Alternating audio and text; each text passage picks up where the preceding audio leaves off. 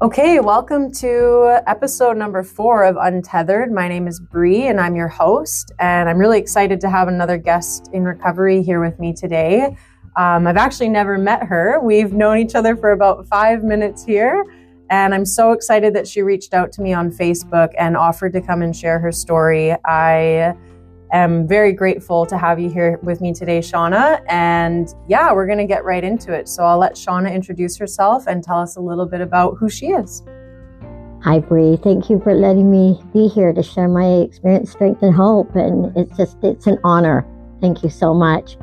I'm in my 60s. I have damaged myself with alcohol and drugs for a long time in my life. I was out there for 45 years doing everything that I could cover up the pain with. And I've been in recovery now for 12 years. As I was letting you know that I celebrated my 12th year on February the 11th. And yeah, so excited about being here and talking all about it. I've come from a family that is full of addiction.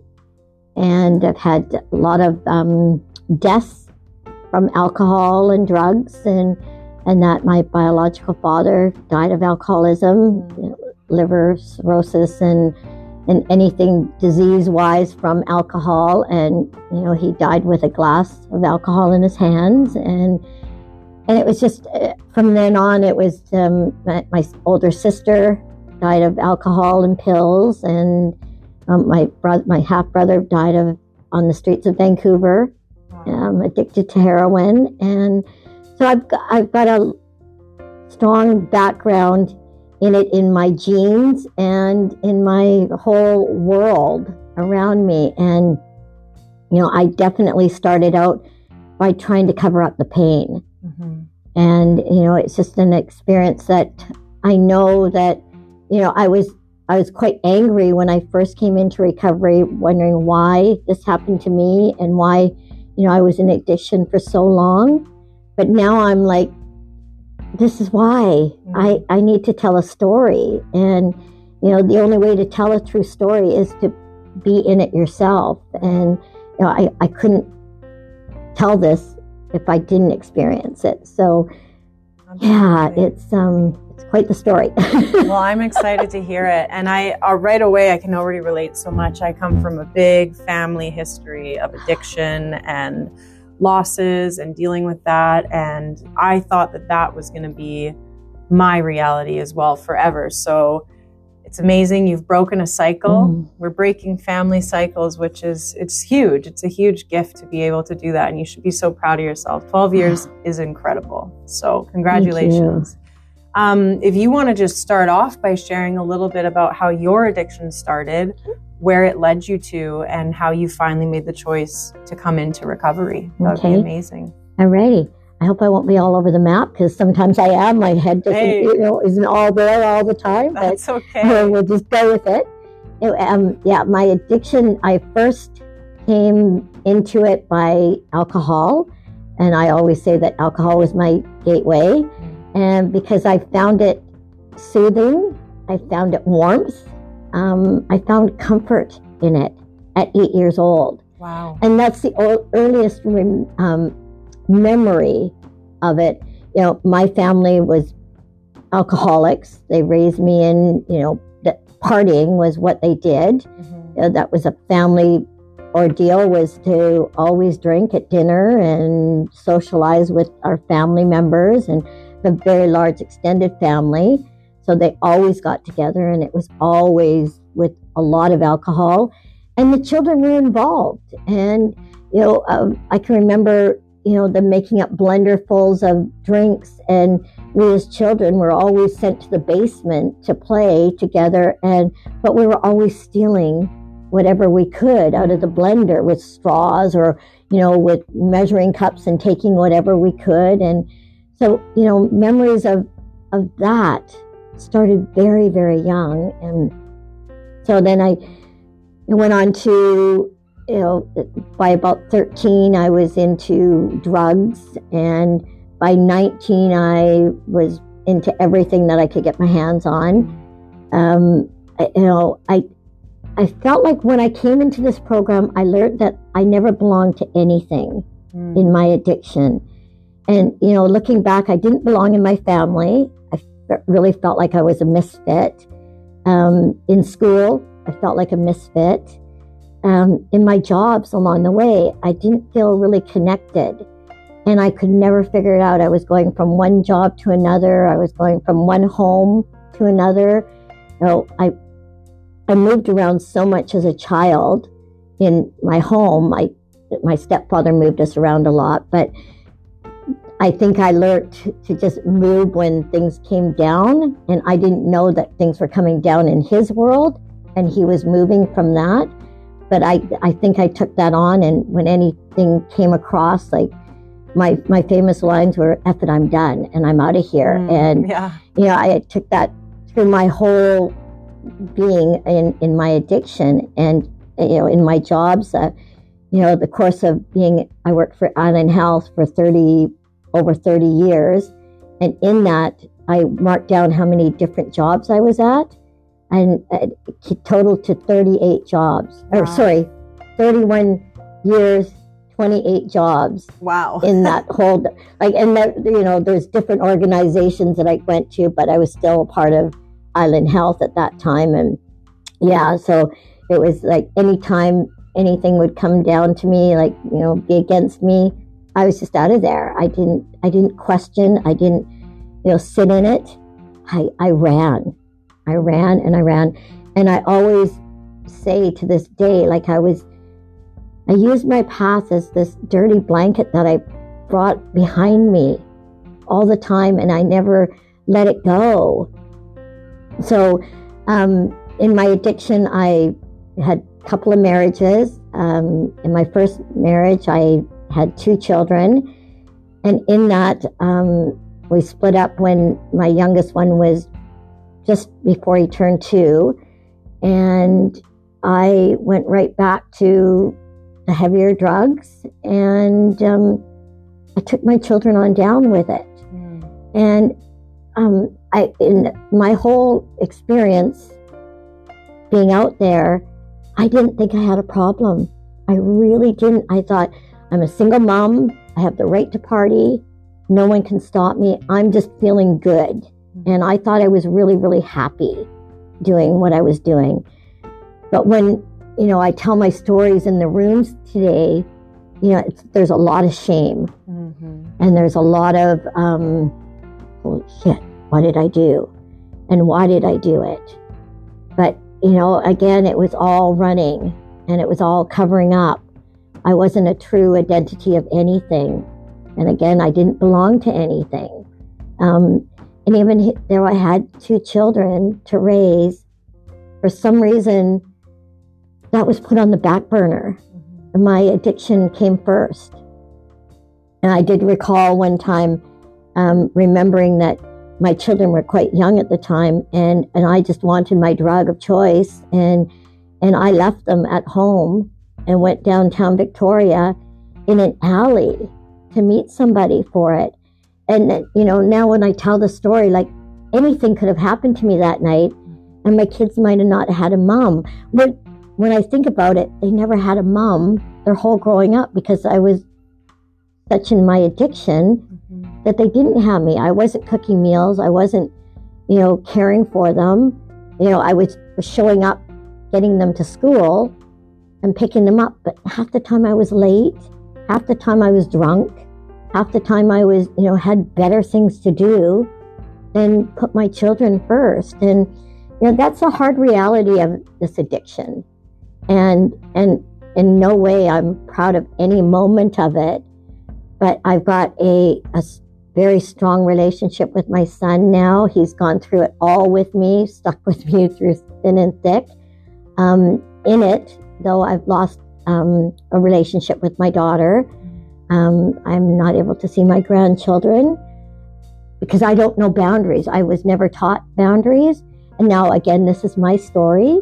I don't know how she feels about our relationship, but she told me about 2-3 years ago now that I couldn't come around her and her family because it was triggering her. And I put her through so much hell growing up that she just couldn't handle me being around anymore. And I just wanted to be a grandma. I wanted to replace those years that sorry, I'm a little bit emotional about this, but I really wanted to be a totally different person in her eyes, and wanted my grandchildren to come first. And I did realize what I was doing in her life. I was, implanting myself daily at her house and wanting to do whatever I could for her. And that was wrong. We had taken a 10-year stint where we didn't see each other through 5 years of my addiction and then 5 years of my recovery. And then she came around. But yeah, it was just, and it's still hard to this day not to have her. She just turned 32 yesterday on February the 19th. And, I didn't get to see her. I didn't get to, give her a birthday gift and do my routine that I did when she was younger. But, that's old stuff. And again, that's a little bit of, the past that I want to move forward on. And, I think if I keep on stemming on those emotions, I can't move forward. So I've got to speak about it enough to realize that this is my destination, this is my destiny, this is my journey, and only I can do it, and I'm the only one that can change the outcome of it. And that's been a long time coming to this. Like, first 6 years of recovery, I was angry. I was, and so bitter at everything. I was angry at commercials that showed alcohol. Like, how dare you? But it was just all of my stuff coming out. And I truly believe in that saying that we have in the rooms that, it's layers of the onion, and we peel it away and we get to see the true self. But me starting so young at 8, I don't know what there is of me. So I'm experiencing a whole growth of a new person. Right. And that's, can be hard at times because, they say that you get your old self back when you come into recovery and get this program and get serenity. But I don't know what those feelings are. Right. So on my last night out, I actually overdosed, and I was so sick. And I'd been sick in that for many, many nights that I was out, and the next morning feeling really sick. But this time was different, and it took a toll. And I think over the years it started taking a toll on my body, and I didn't even realize that. Everything was failing. But in recovery, you can get everything back. And I've learned that, my body is healthy now. But back then, 12 years ago, I was a mess. And it took about 2 months of me being so sick that I couldn't even leave my bed. And I was scared to leave my bed. I didn't know that I still had a problem. I didn't know that I needed to come for help. I didn't know what it was. I was very confused. I thought I was depressed. I thought I was all these things. But in that, stopping doing the drugs and the alcohol, memories of my childhood came flooding back. And the trauma. I was sexually abused by my stepfather for many years. And I had learned over the years that my sister was. When I had my children, she confessed to me, and I thought she was a liar. Just like everybody, when I talk about it, tells me that I'm lying about it. But I thought I was Daddy's little girl, and how he could do the same thing to her was more why I called her a liar. Not that she was lying about what happened. Right.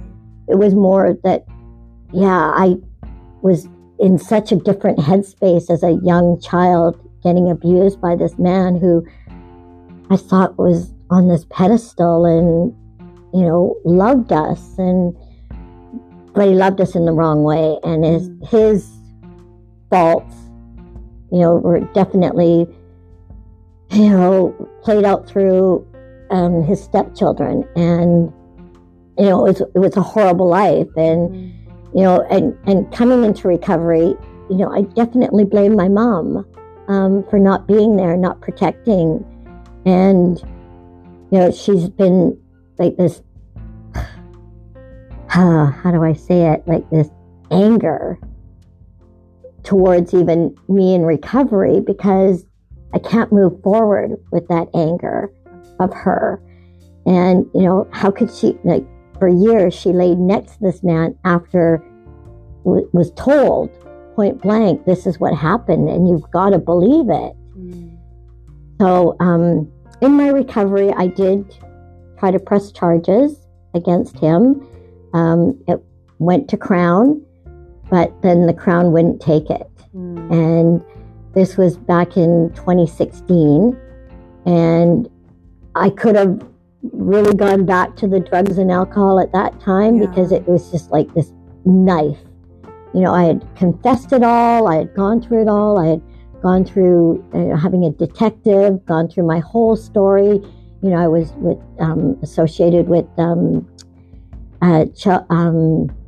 Addiction Center for Children and Abuse for Children. And they were really supporting me, had my back. I felt like I was finally being believed. Right. And, the police seemed to be really a backing for me, and the ability to tell what happened and the memories that I had, was all on record and that. But then when it didn't happen, I actually asked if I could talk to the Crown that made this decision not to take the case on. And I asked her why. And she said, because we didn't think we could win. And the Crown only goes after court cases that they can win. And I just still to this day find that really heartbreaking. Yeah. Because, people that are able to come forward with this information is vital to have the whole system, the whole world know about it and hear about it and have their back. Because if they don't, it could stem on going back to covering it up. And I think I refused to cover it up. I think I took on now I'm going to fight the justice system. And I didn't, but I did the fact that I changed my last name.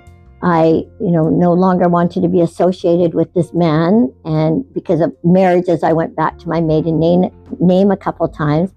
But then I thought, no, I'm just, clearing this whole record. I legally changed my last name. And then I got some strength out of that.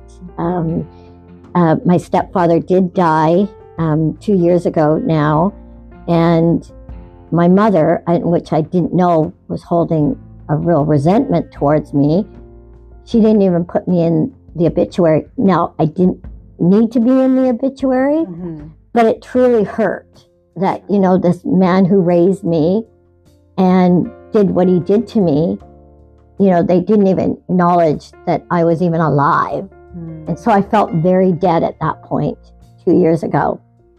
And, with that, they didn't even put my children in. So his grandchildren weren't even announced. And so, not only my telling the truth didn't just affect me, it affected my children, and my daughter was, I don't even know how she could accept that, not being, part of the announcement of his death, because she didn't know all of that, and it wasn't her story to go with. So, it affects so much of our lives, no matter how these people do these things to these children or to people. it just stems so far into the future that no one knows the consequences of their actions. And I really, truly believe that they should be accountable for it now. But saying that, in recovery, I've done lots of sets of steps and really been kind of fluffy through them. Yes, I'm, unmanageable. Yes, I'm this, and yes, I'm this, and not truly answering the questions. Right. I just did a set of steps with a bunch of women, and it was every week we had to come back with the next set of steps and answer the questions. And every step that I took, I was finding that for the first time in these 12 years, that I was actually answering them with the truth and the gut and the whole being of what this program is all about and how steps really work for me. And on my step 9, my amends, I would put my mom's name back on that list, and in this step that I was doing, these steps that I was doing, it gave you 3 choices to do it now, or put it off, or never. So I could put these people on these 3 categories. So by the end of the week, I had put my mom back to the never, thinking, I can't do it.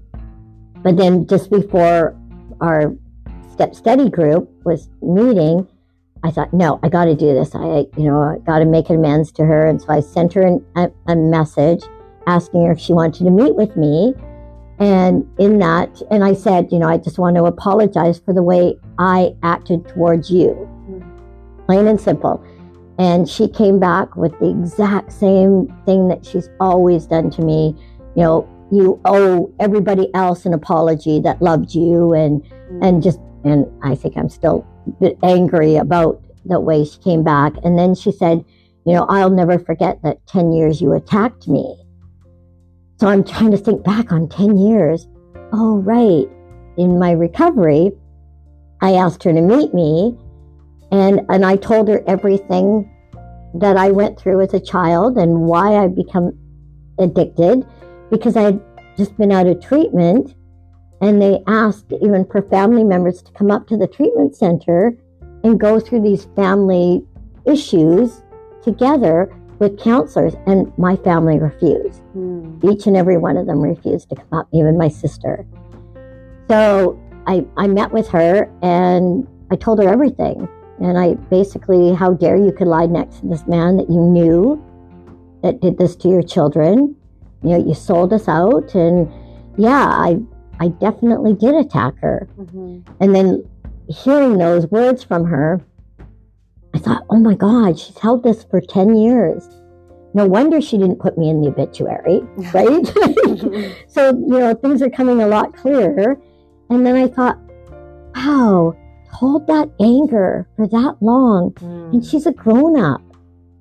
And then I realized, I'm a grown-up. What am I doing? I'm turning into her.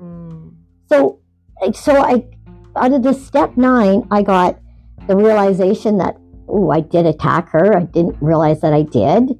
And then I realized the attack took 10 years of her life, and she's still stemming on it.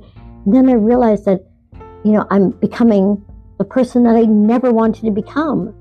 And that was number 1, my mom, and very judgmental, very, mad at the world. And then I could see her holding on to this. And throughout my whole addiction, my whole recovery has been this bringing up my past and being so angry about my past. I'm doing the exact same thing as my mother did.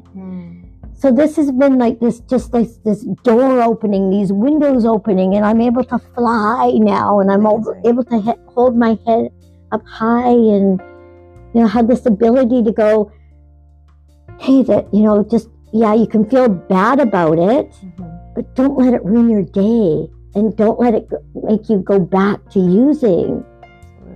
So there's a whole gamut of like the steps have just created this whole new life of Shawn'a. And I've learned to let and I used to hate that let it go. I used to hate when people said that. Yeah. You don't know how to let it go. I don't know how to let it go. So why are you telling me to let it go? But now I'm able to just, put my hands out there and ask my God, my higher power, to help me on situations that I can't let go of. And he's there for me. And it's just friggin' amazing. Yeah. I can relate. Yeah. Absolutely. Yeah. So wow. I'm proud to come to this realization at this time. Sometimes I wish I could have came to it earlier. It took me 12 years of recovery to nail biting and, hanging on. And I used to say, dog with a bone, not letting go till, I get this solved. And that's not the way of life. And, absolutely. Our whole steps and in this program teaches you a better life. And, in meetings and everything, this recovery movement is such a powerful, it's a breath of fresh air, and I just took in a breath and it was just like, I can feel it. And, it's my whole being now, instead of that angry Shawn that grew up with, this stigma of that I didn't belong. And I belong in this big, amazing group of people that are full of miracles, that have these incredible stories like I do, and have this strength that I don't think anybody else could do. Unless they come into recovery. I heard somebody say that this is the bravest thing they've ever done.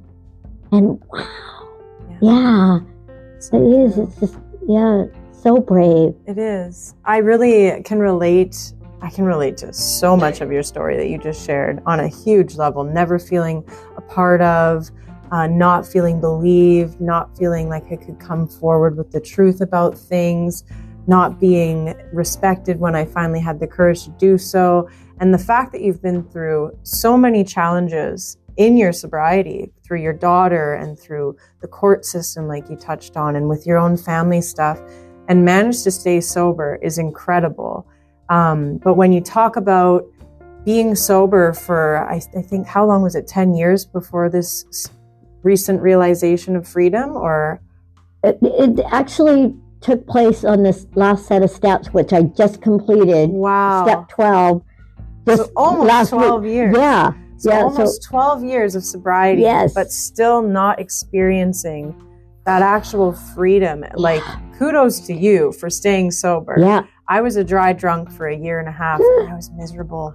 And I wasn't drinking. And like I shared in my story, I felt everything so much more then. I didn't have anything to numb that out. And all the feelings were so intense.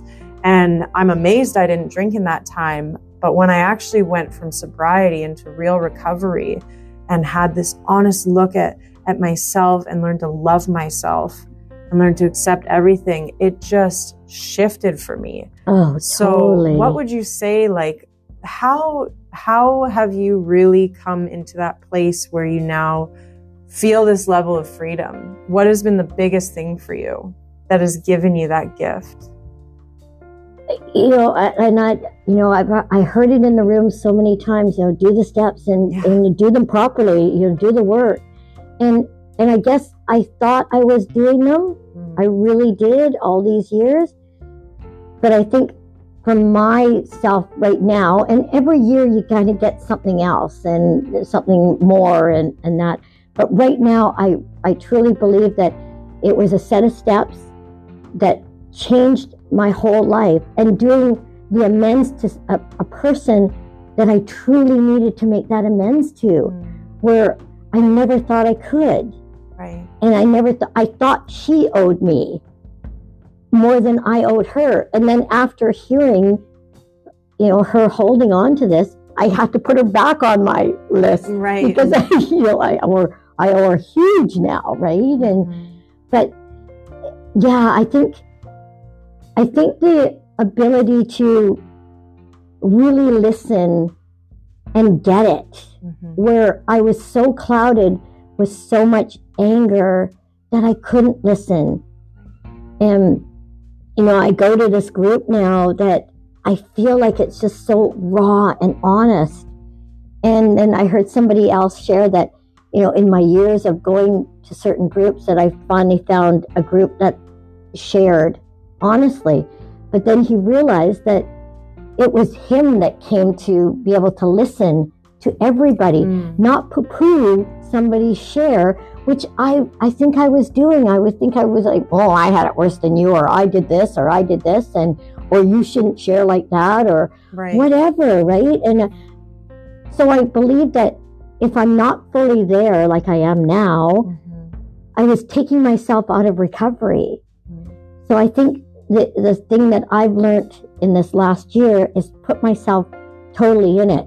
Now, in this year of coming to my 12th milestone, you know, I came across me feeling like I was doing the same behavior, walking down that same side of the street, falling in that same hole over and over and over. And it just seemed so dark. But I was able to get out of the hole and stay in recovery, but I was still falling into it every time. And so one day on my way to work, I realized, okay, I'm going to cross the street. I'm going to get to the other side, not fall down that hole anymore. I get to work that day, and I had just been at this new place of employment for 3 months, and I had gone through my probation. Everything was accepted, got on benefits and everything, thought my life was turning around, and thought this company was going to be good for me. And it wasn't. It was toxic. But they fired me that day.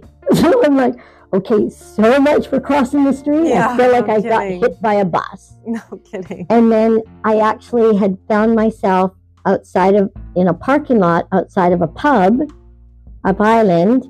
And lo and behold, someone called me, because I text everybody that I knew, oh, I just got fired from my job today. And this woman called me, and she had just been through a relapse.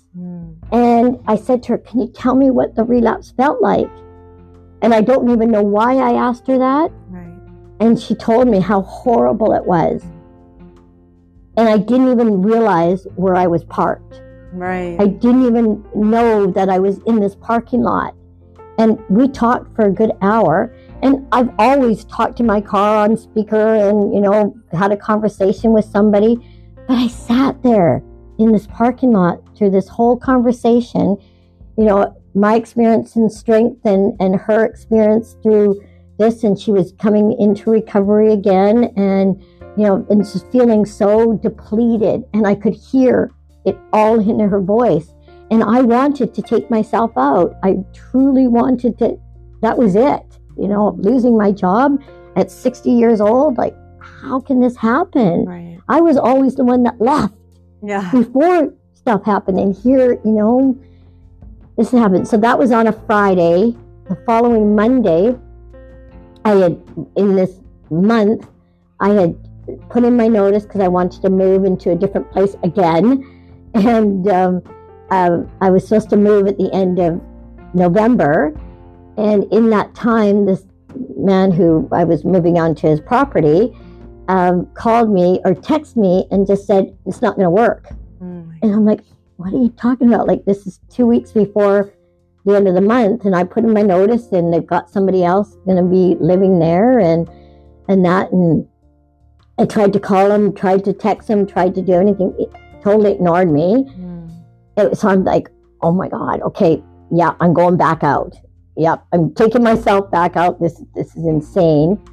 But I for some reason still held it together and looked for a place, got a place in the nick of time, and it was amazing because I put the right stuff out there.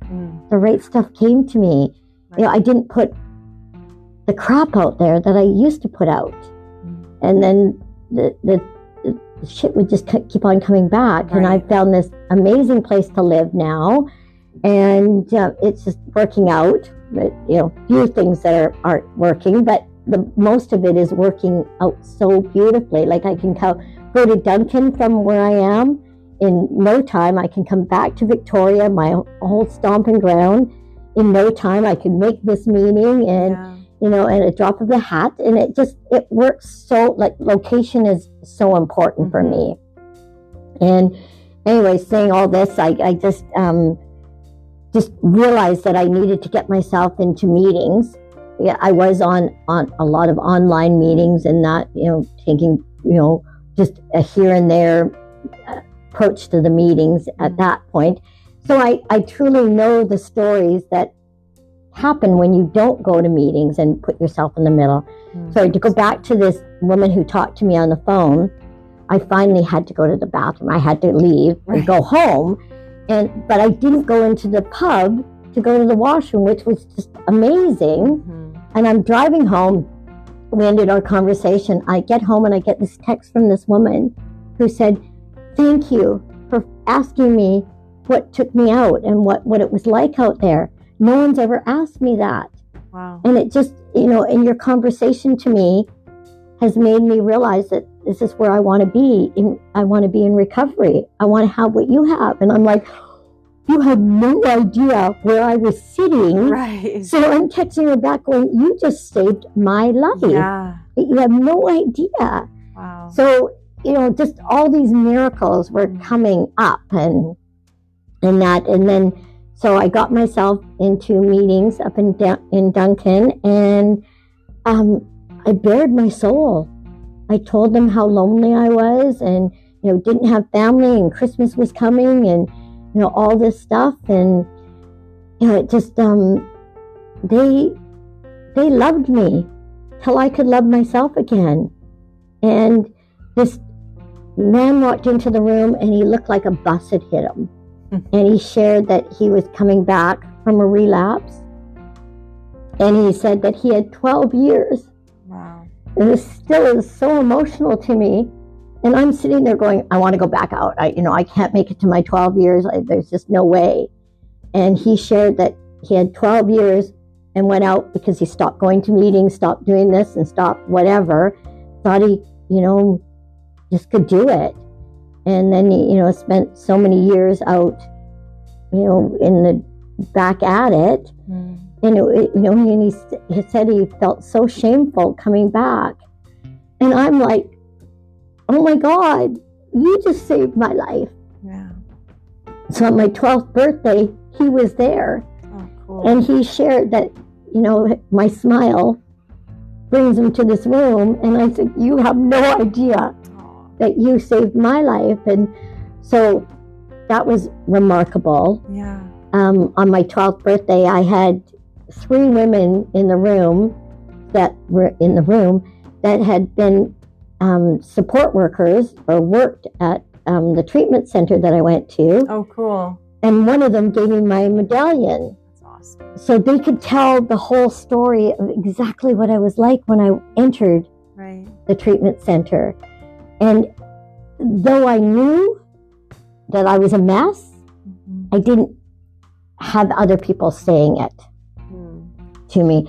I did recall that the woman that gave me my medallion this year, that I do recall that when I was at Cedars, that I did ask her, why are you letting other people leave when they're asking to leave and you're not letting me leave?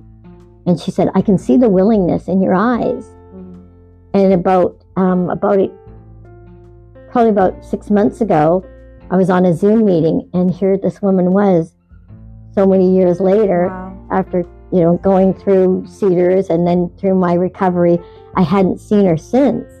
And maybe I'd seen her over, a couple of years afterwards, but hadn't seen her maybe in 10 years. Wow. And, her and I were both crying. And, she said, I saw the willingness in you. And, like those little things that if I keep in mind, keep me willing to be in this place and keep on going. That's amazing. Sorry for the long explanation of I love why I was here. And I've never heard your story, so this is so cool. You mentioned that you went to treatment. Yes.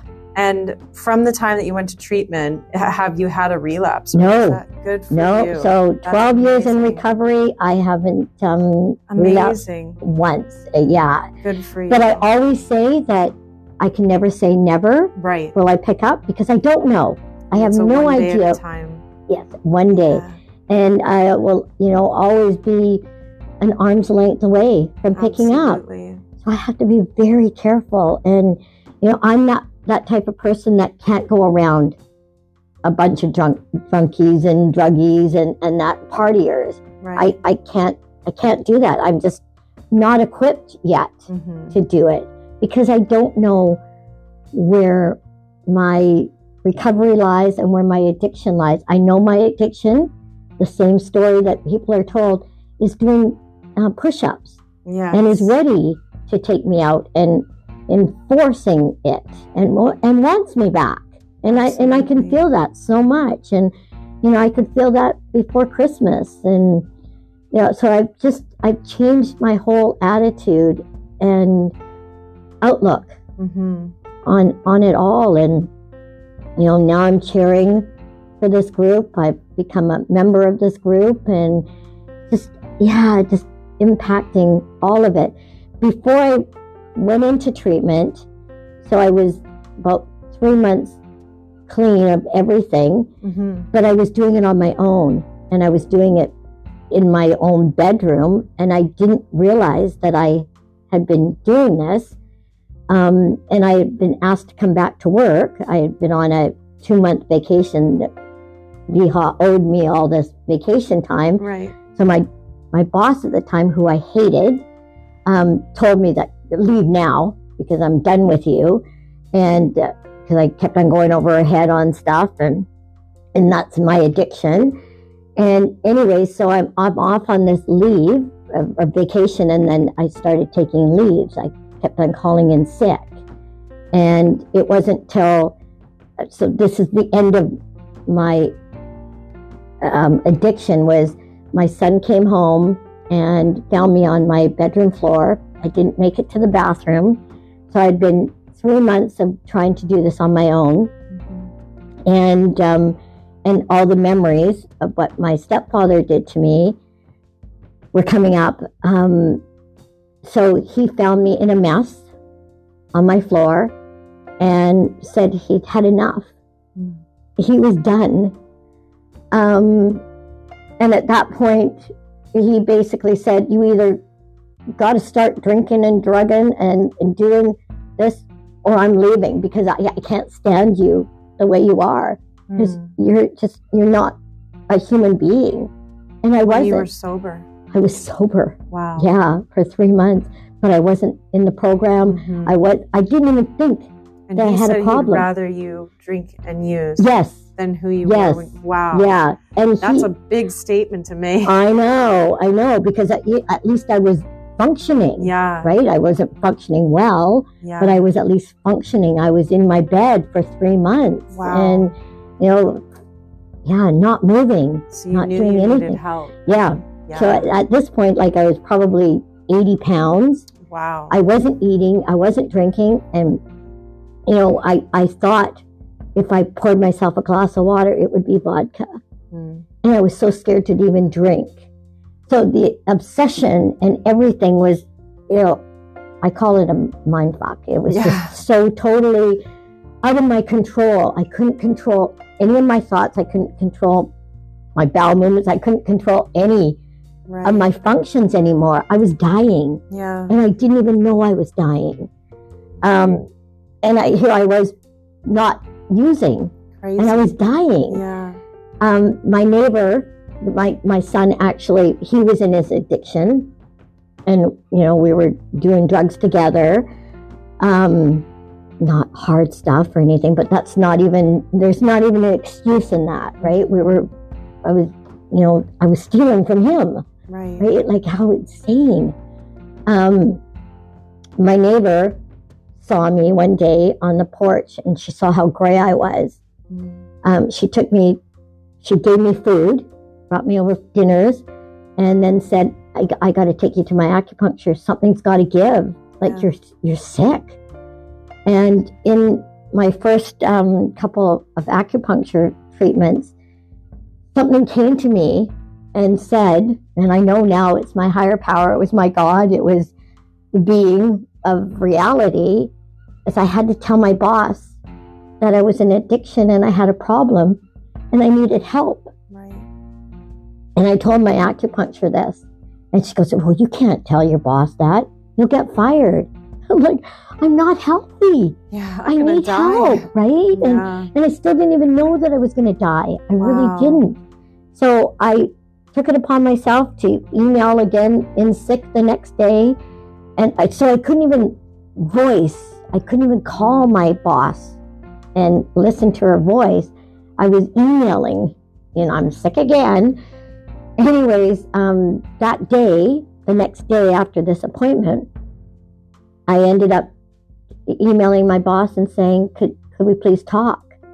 And she goes, certainly, call me. And now this is a person I absolutely hated. Mm-hmm. And so she answered her phone. I couldn't even talk. I couldn't even, and she kept on saying, Shawn, is this you? Is this you? And I finally got the words out that, yeah, I can't stop drinking and drugging and I need help. Can't believe it's still very emotional. And she said, well, I'll do whatever it takes. Right. This human being that I hated, and I didn't even know she hated me. She just, despised me. She was willing to help me. And she said, you have to call occupational health and tell this story to. And I said, there's no way I can talk to anybody else today. Right. And she said, well, I can't tell them. I said, please, for me, could you please, do whatever you can, because I can't speak anymore. I don't even know how I was able to tell you that I was so sick that I needed this help. Anyways, within minutes, occupational health connected with me. Within seconds, they had things in place that, I would go to a treatment center or be an outpatient and have recovery somehow. Talking to Manulife, who was supporting this, they had said to me on a phone call, you will have to go to an AA meeting for the rest of your life. Wow. And I went, are you fucking crazy?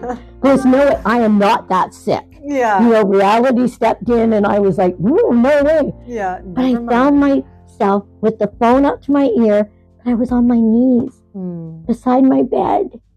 And I said, I'll do whatever it takes to get better. And if it means going to Alcoholics Anonymous for the rest of my life, I'll do it. And she said, well, even if you didn't take my word, the doctor would tell you that you have to do this. And I thought, ooh, there's no way I want a doctor telling me this. Yeah. So I thought, oh no, I got to get myself to a meeting. So I didn't even know what this program was all about. I'd heard about the big book and, everybody else in my life had this addiction, but not me. Right. And, so I called up the AA line and I said, how do I become a member? Yeah. And she said, well, get yourself to a meeting. And she had this woman call me. And this woman said to me on the phone, you will have a devil on one shoulder and God on another shoulder.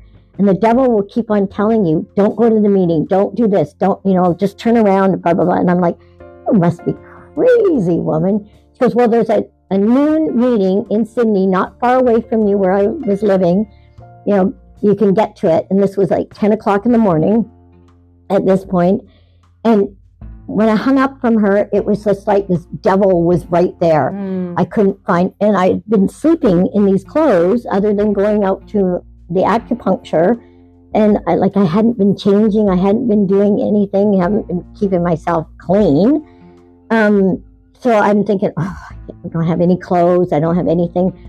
But trying to find a pair of matching socks almost took me to not go to that meeting. Wow. And I sat there in a puddle of crying and I found non-matching socks, got out the door and I realized, I'm late. There's no way, because my acupuncture was right around the same area that this meeting was, but I had no idea where the meeting was. So anyway, so I all of a sudden was in my car and I was driving, and roadblocks, like road constructions, red lights, everything that could come up. Yeah. This devil is going, go tomorrow, go tomorrow. I don't know if it was the devil or not, but this voice was saying to me, oh, just turn around, go tomorrow, you're late. You don't want to arrive late to anything. And then I thought, well, I'll just find the street. And then I was on the wrong street. And then I thought, no, find the right street. And then when I was on the right street, I thought, oh, find the building. And I found the building. Oh my God, it's a church. How can I ever go into a church? Right. I was brought up in this strong Catholic family, and God was a punishing God when I was growing up. If I did wrong, God was going to punish me. And so I'm like, there's no way I'm going to a meeting that's in a church. Oh my God, they're going to get me into this cult, right? Yeah. And all of a sudden, I found myself outside of my car in the parking lot of this church and thinking, I don't even remember doing any of these steps. And then I'm in the front of the doorway, and I'm thinking as I'm walking towards this meeting, I'll just tell them that I'm in the wrong place. I'm looking for this and this. I didn't even get a chance to say that I was in this doorway full of people, like this tiny room, but full of people. And this gentleman at the end of this table held out his hand, and it felt like I had lead boots on, and I couldn't move. I couldn't run, and I couldn't move forward. But he held out his hand, and I swear to God, there was not a chair in sight for me to go to. All of a sudden, there's this empty chair at the table. Wow. And I sat there in my attire that I probably slept in that night, and cried the whole meeting. And they asked me if I want, and they kept on sharing. All these people kept on sharing, but sharing at me. And I kept on turning around thinking, they must be talking about somebody behind me. But they were sharing at me, thank you for coming in these rooms. And I'm like, what? And that you're in the right place. And I'm like, what? Yeah, and I couldn't get any of it. And then after the meeting, this woman came up to me and said, we're from Calgary, and we were heading into Victoria, and we were reading the meeting list of where the next meeting is, and they were almost way far away from the Sydney meeting, and something compelled her to say to her husband, turn the car around, we have to go to Sydney, I have to pray that someone walks into that room. And I don't know why, but I just feel compelled to do this. Wow. So she said, and I was late for all the readings and the give a moment of silence for the suffering addict that needs to come in. And she prayed after the moment of silence was over. She said, God, you sent me here for a reason. Please send that person into these rooms that need to have this serenity. And so she's telling me all this, and I'm going, oh my God, like this happened, this happened, this happened, this happened to me. And there's no way that I should be here at this moment. And she said, I willed you to be here. That's amazing. And so that was my very first meeting of Alcoholics Anonymous. And, I'm one of these people that go to both programs, and because I need it in my life and that, but so I have continued to be at meetings. And through this meeting, I found support, because then I went to the treatment center afterwards, and these people supported me while I was in treatment, kept in touch with me, sent me, messages through people that came up to share their stories. And they would say, all the groups is wondering how you're doing, and, gave me sweatshirts from Cedars to wear into there that they had worn. And, so just amazing stuff. And before I went into treatment, I had to go through the doctor, and he went over through my history and did all the blood work and that. And he said, you're almost dead. And, you could have killed yourself. We wean people off of this stuff when they come into treatment. Right. And you've done it all on your own and all at once. Like, you're lucky to be alive. And I'm like, lucky to be alive when I'm trying to get clean? Like, that just, it didn't compute. but now I can see it, you know, how much damage it did to my body. And so, yeah, it's like, wow, miracle after miracle after miracle that I'm still here. No kidding. That's incredible. Your story is so amazing. And the fact that you went from 45 years in addiction to 12 years of sobriety, doing all that stuff on your own in the beginning, just amazing. Continuous sobriety, no relapse. You should be so proud of yourself. That's absolutely incredible. If you, as we're closing out this interview in this episode, if you were to say anything to someone who's struggling right now with addiction, what would you say to them? What kind of hope would you share with them? Get connected with someone that's in the program, that someone, you know, I first heard in these rooms that, you know, stick with the winners. And I believe that, you know, and I think I stuck with the newbies at the beginning because I thought that, you know, they had the stories that I had, right? And they feel in the same way I felt. But no, it's really to stick with the long timers, the ones that have the message that you want. Right. Find your story in them, and you know, just own a seat. And that's when I say in a meeting, I own the seat. This is my seat. And you know, no matter what, I come to tell my experience, strength, and hope for a newcomer. And I hope that, you know, I can change somebody's world and let them see the beauty of this. And of course, you know, the time that I was angry, my shows probably weren't all that great, right? So now I'm just trying to say, like, stick with somebody that's got it, right? And find that person that's, you know, exuding what you want, not what you're coming in with, but to find that and do the work. You know, I found that I was just skating behind people, and you know, not enjoying the whole time of it. Yeah, so I would say, you know, definitely stick with the winners, and do the work, because it until I did the work, then I became basically more willing to accept, and this is what I want in my life. Absolutely. Oh, thank you so much. Thank you so much for taking your time to come and share this with me today. Like I said, there was so much that I could relate to in my own story, and I know that there's going to be people who listen that can relate and are probably struggling right now. And yeah, your story is just so full of hope, and wow, thank you. Like, most of the people that I've talked to that are going to be coming on the show, I know already, and I know a bit of their background, but to come in here, it was like a blind date. I had no idea what you were going to share with me, and it was beautiful. And there were so many times where I was holding back tears because I could relate so much.